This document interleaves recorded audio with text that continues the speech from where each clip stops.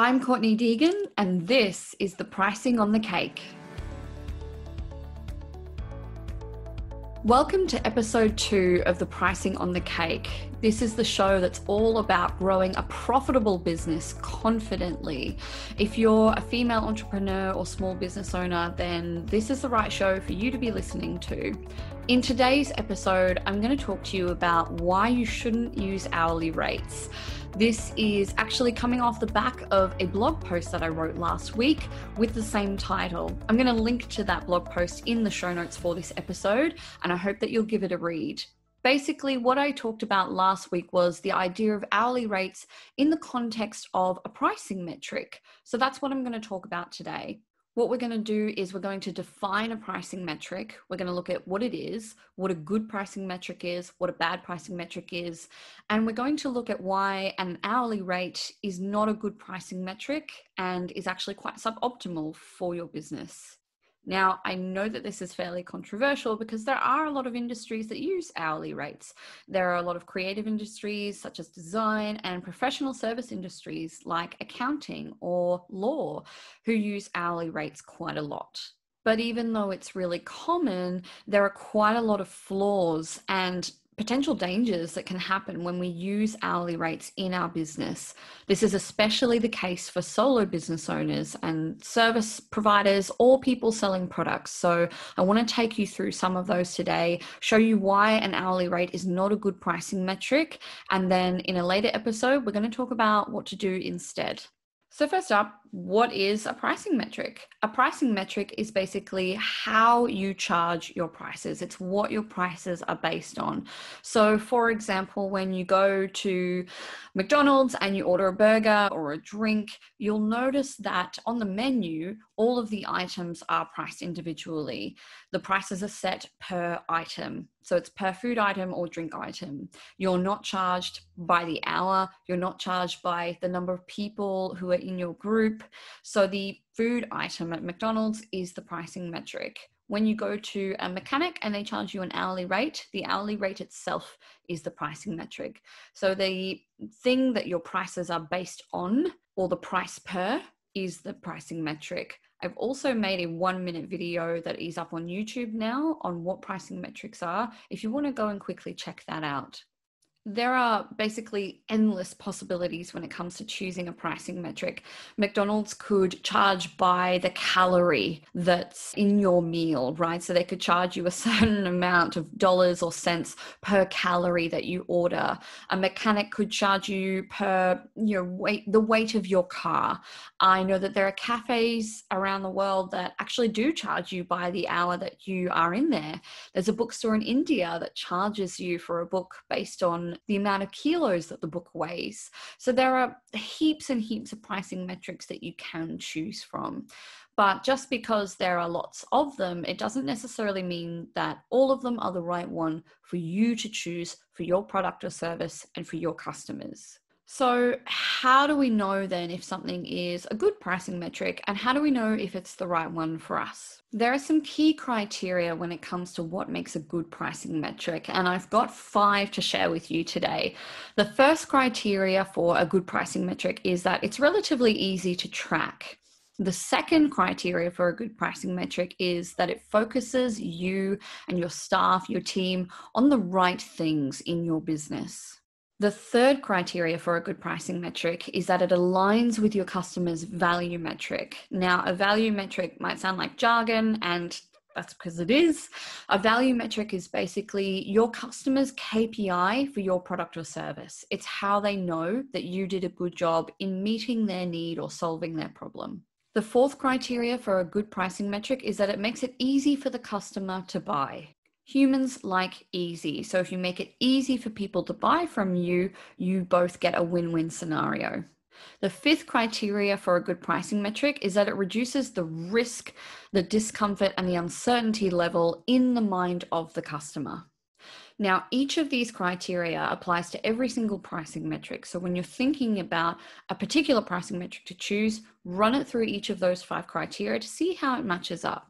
Now we're going to take a look back at the hourly rate. We're going to compare it and take it through each of those 5 criteria and see how it stacks up. So the first criteria was that a good pricing metric needs to be easy to track. Now, an hourly rate, if you think about the timekeeping in a law firm or an accounting firm, it's usually done in 6-minute increments. But a lot of studies have shown that a lot of the time it's not done accurately. Most of the time, the professional will actually write down the amount of time that the task should have taken rather than the amount of time that it actually did take. So timesheets are more often than not inaccurate, and they're not giving you real, reliable information in the first place. So when it comes to charging an hourly rate, you have no idea whether the amount of hours that were actually spent on a project were actually accurate or not. This isn't fair to the customer, and this also then makes it hard for project management in the future. How can you know what you need to improve in terms of taking time and delivering on outputs and deliverables if you don't actually have an accurate picture of how long things took? The second criteria for a good pricing metric is that it focuses you and your staff or your team on the right thing. If you are focused on an hourly rates, you're going to be thinking about the amount of time that you're spending working for a customer. You're not going to be thinking, how can I serve this customer better?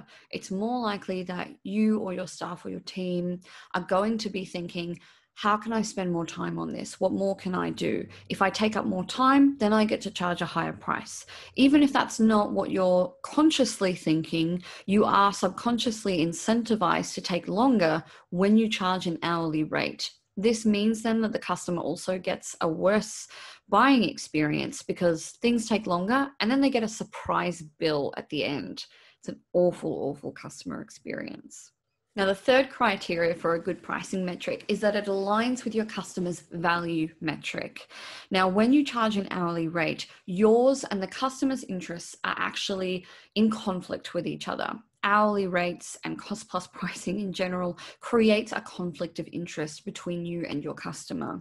When you are charging an hourly rate, as I said before, you're incentivized to want to take longer, but your customer probably wants you to take less time. They're probably going to want the outcome sooner rather than later. So your interests are in conflict with each other. This means then that your pricing metric, the hourly rate, is not in alignment with your customer's value metric. The fourth criteria is that it makes it easy for the customer to buy. As the great behavioral economist Richard Thaler said, if you want people to do something, make it easy. Humans love easy. We love taking the easy way in things. We're all about short-term gratification. We have things like present bias as well that make us more likely to do things that are good in the short term, but maybe not so much in the long term, even if it's detrimental to us. When you use hourly rates, there is no certainty. There's no upfront cost or price that the customer can look at and go, okay, that's what I know I'm going to pay. When you give an hourly rate, the customer has no idea what they're going to pay. Uncertainty creates risk, and that actually triggers a distress response in the brain. This makes it harder for the customer to buy from you when you charge an hourly rate. And lastly, the fifth criteria for a good pricing metric is that it reduces the risk and uncertainty level in the customer's mind. Similar to the point before this one, an hourly rate isn't certain, it isn't fixed. It's not clear to the customer what they should expect, when they're going to get the bill, what it's going to be. This creates uncertainty rather than eases it, and it creates more perceived risk rather than reducing it. So this is why the hourly rate doesn't match up to this criteria. So looking at all 5 of those criteria and how the hourly rate compares, the hourly rate really does not stack up. It isn't good for your customers and it isn't good for your business. If you're still not sure, or if you still need more convincing, there are heaps and heaps of great resources, some of which I'm going to link to in the show notes here. Also, please do check out my YouTube channel where I've got some more resources there, and also my blog as well at my website, courtneydeegan.com/articles. The resources that you'll find there cover a lot of things to do with pricing and value and cost plus pricing and hourly rates, and I hope that you'll find them useful. I'm going to be talking more about hourly rates and cost plus pricing in some future episodes, so please don't forget to subscribe if you'd like to check those out. Please give us a 5-star rating or hit like wherever you're watching or listening to this online. As always, this is also recorded and filmed as a video version if you'd rather watch the video, or you can listen to it on the go in the podcast version too. That's all from me today. I hope you have a fabulous day. Bye for now.